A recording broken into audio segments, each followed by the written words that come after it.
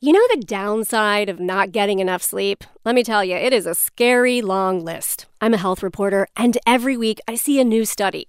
Lack of sleep, it's linked to anxiety, depression, weight gain, type 2 diabetes, even certain kinds of cancer. If you understood the damage that insufficient sleep has on the brain and the body as I do, you would choose to do nothing else. It's purely a selfish act on my behalf that I give myself that 8-hour sleep. That is sleep guru Matthew Walker. He's a sleep researcher at UC Berkeley and the author of Why We Sleep. He has made it his mission to convince the world that sleep is important. What is it that you found over the years that really gets people's attention? I think it's different facts for different populations. For example, sometimes I'll go and speak to a lot of Fortune 500 companies where there is a large dominance of sort of type A males in the audience. One of the first things I usually say in those speeches is regarding testicles, that men who sleep 5 to 6 hours a night have significantly smaller testicles than those who sleep 7 hours or more. In addition, I'm sure that gets their attention. It's the best opening that I've found yet. Testicles is probably one of the best hooks for maintaining people's attention. You hook them with small testicles. Yep. So clearly, all kinds of things can happen to you if you don't get enough sleep. But scientists have also learned a lot about how to get those 8 hours in and how to improve the quality of our sleep. And it turns out that process starts from the moment you wake up. This is your NPR Life Kit for getting better sleep. I'm Allison Aubrey. I cover health and wellness here at NPR. And in this episode, we've got 5 things for you to do today to help you sleep better tonight.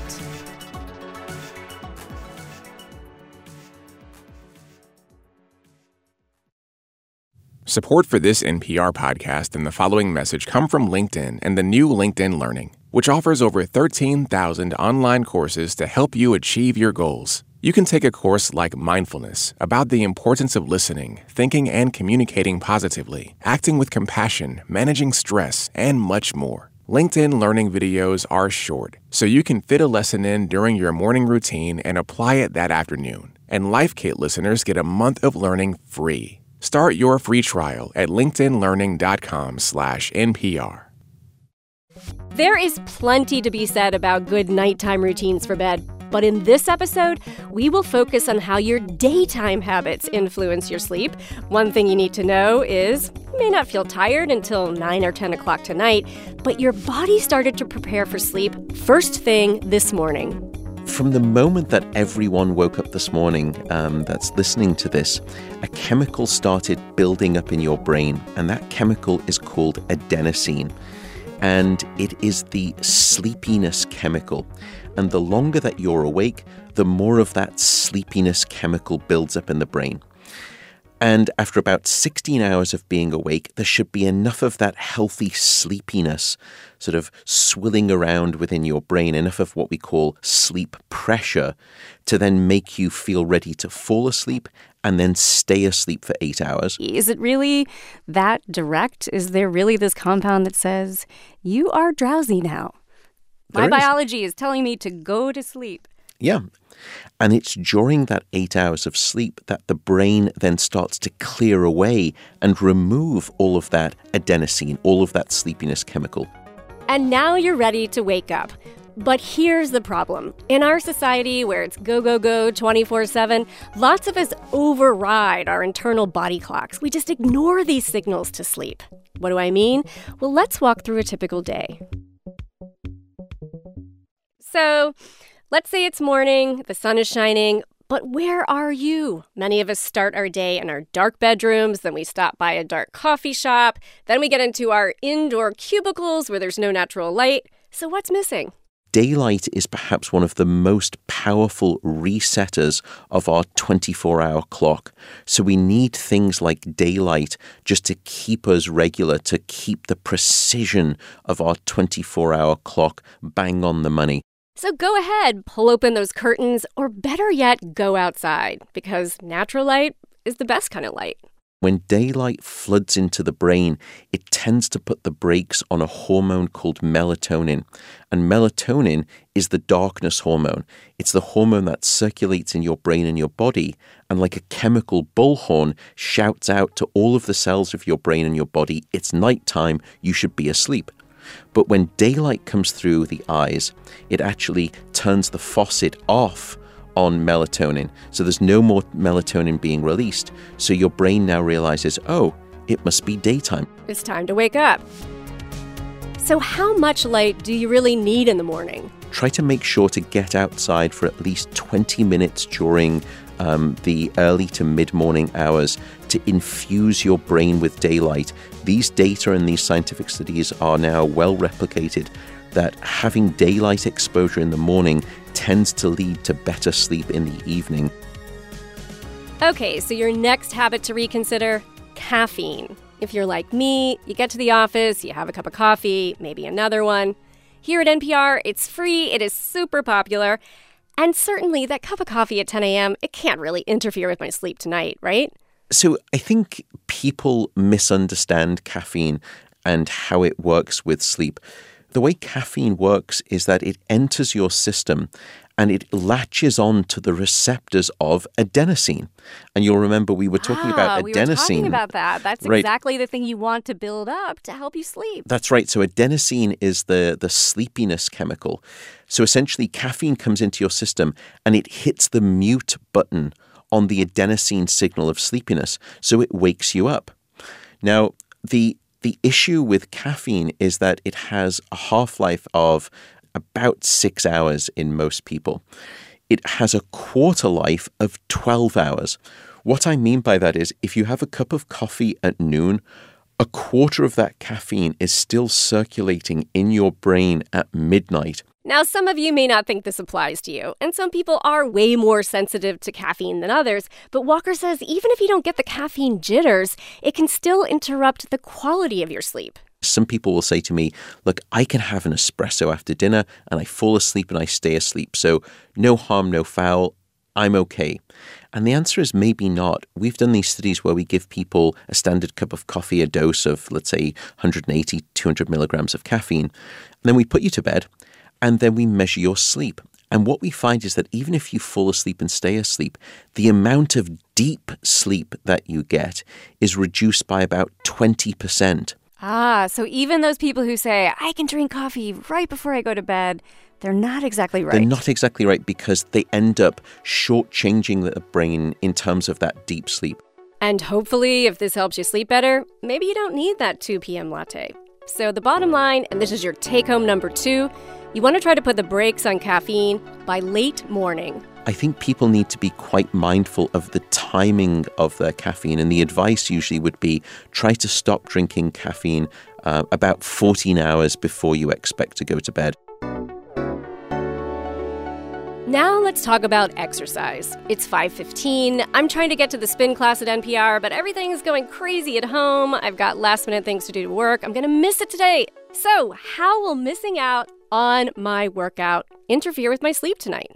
So the relationship between sleep and exercise is quite well understood, and it's bidirectional, in fact. What do you mean bidirectional? Well, we started off thinking that exercise had a beneficial impact on sleep, and the answer was yes, it does. But what was even perhaps more powerful statistically was that better sleep at night predicted a greater likelihood that you would actually exercise at all the next day. So sleep begets exercise, and exercise begets sleep. Now, exercise may help promote sleep in 2 ways. Physical activity is known to reduce anxiety, so that can help you sleep better. And exercise can also physically tire you out. That can make you sleepy too.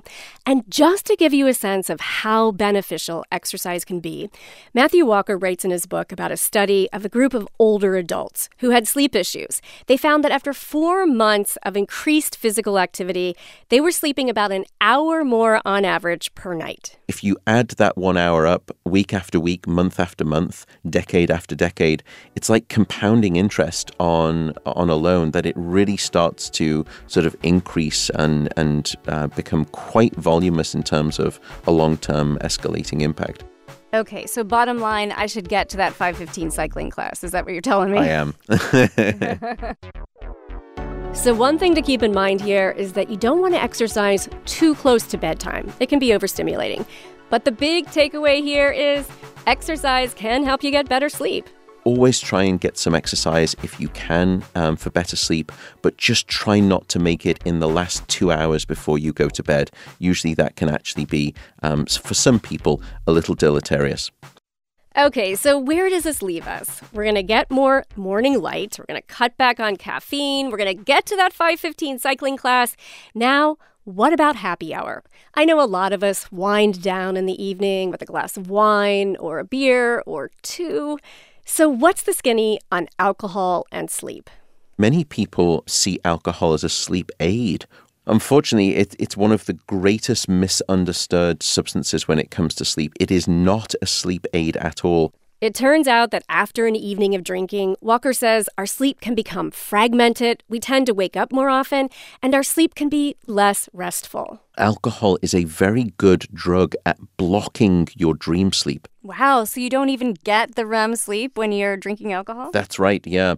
Or you get it, but you are shortchanged of a lot of it. This is why a lot of people will tell me, at the weekend I had a bit too much to drink on Friday, and then I slept in late on Saturday morning, and I was having these bizarre dreams, and I don't know why. And the answer is this, that the alcohol was in your system for the first 6 or 7 hours whilst your liver and kidneys were trying to break it down. And during that time, no REM sleep or very little REM sleep. And when you finally get rid of the alcohol in your system, not only in the last few hours do you get the REM sleep that you were going to have, you get that plus a rebound where the brain tries to get back some of what it's lost.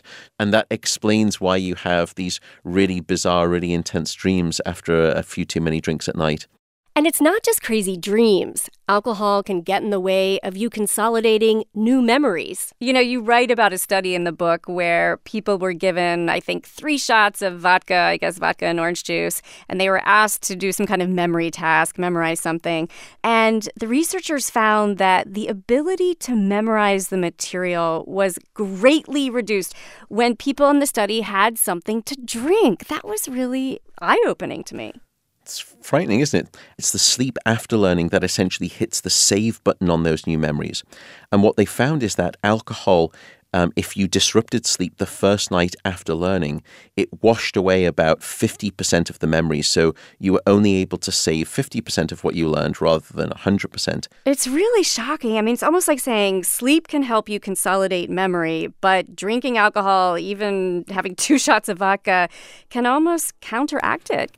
That's right. You're taking away sleep's benefit, that you are essentially inducing a state of sleep-impaired amnesia. But there's got to be some amount of alcohol that's okay. I mean, does this happen after only having, say, a glass of wine with dinner? Please tell me no. Sadly, it does. We can see it even after. Yep. So we've done some of these studies where even just one glass of wine, you can see there is a blast radius on sleep. Wow. And that is really bad news for a lot of people.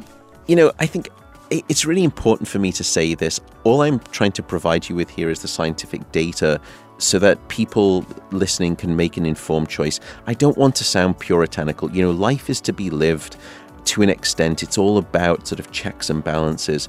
So just keep this information in mind, but also, just be relaxed about some things too. Okay, so now the day is coming to an end, and the last habit you might want to think about changing has to do with what you bring to bed with you.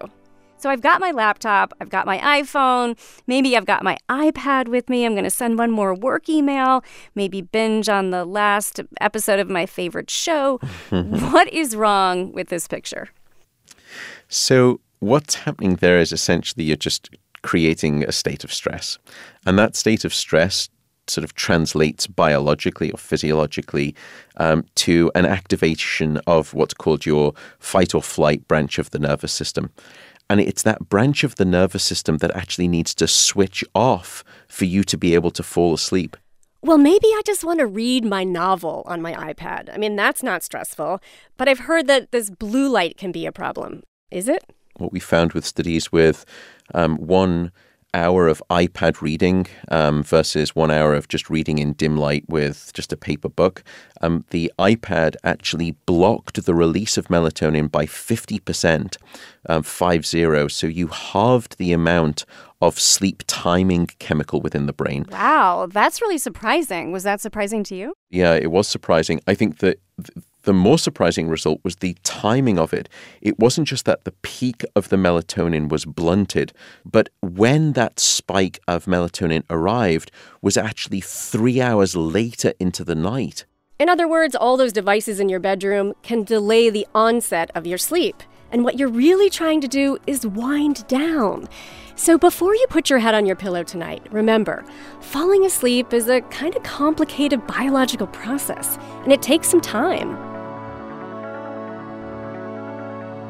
So now your day really has come to an end. And Matthew Walker says you really want to aim to give yourself that 8-hour window every night.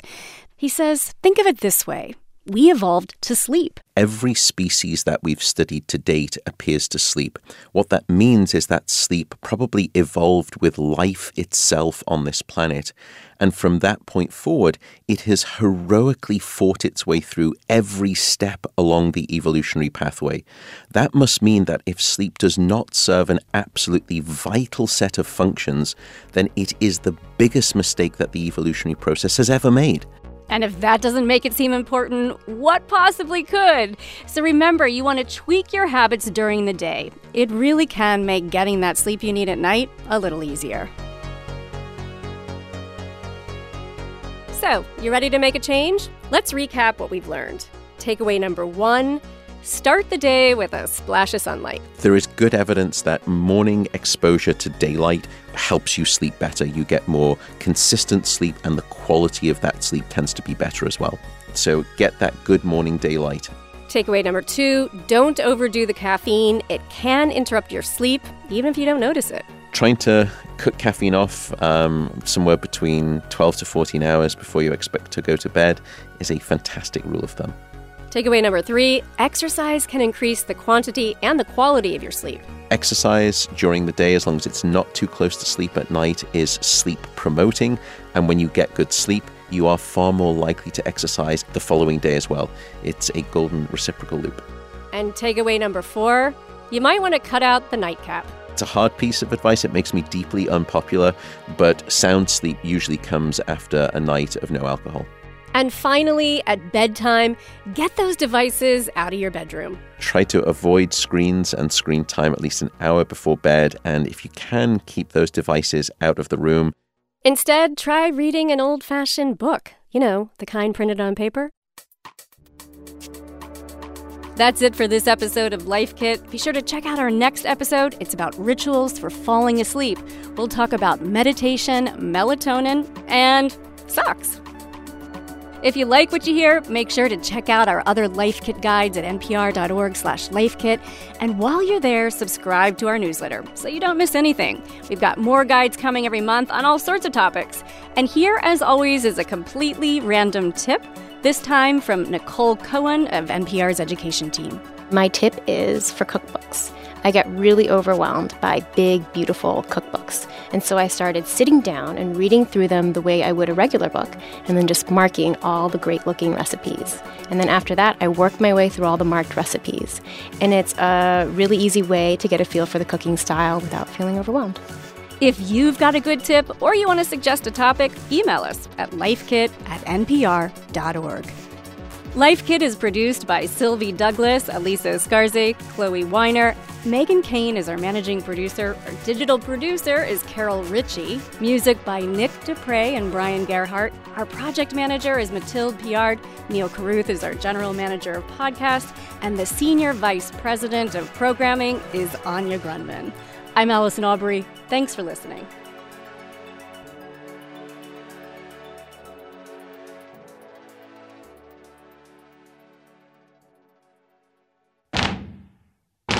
Welcome to the 21st century. Do you see Jesus in the burnt toast? Do you realize that literally there's a bucket of condoms by the exit? Why is this happening? Why is this happening to me? We cannot just say, stop, I want to get off. Invisibilia. Season 5. No easy answers, just the right questions.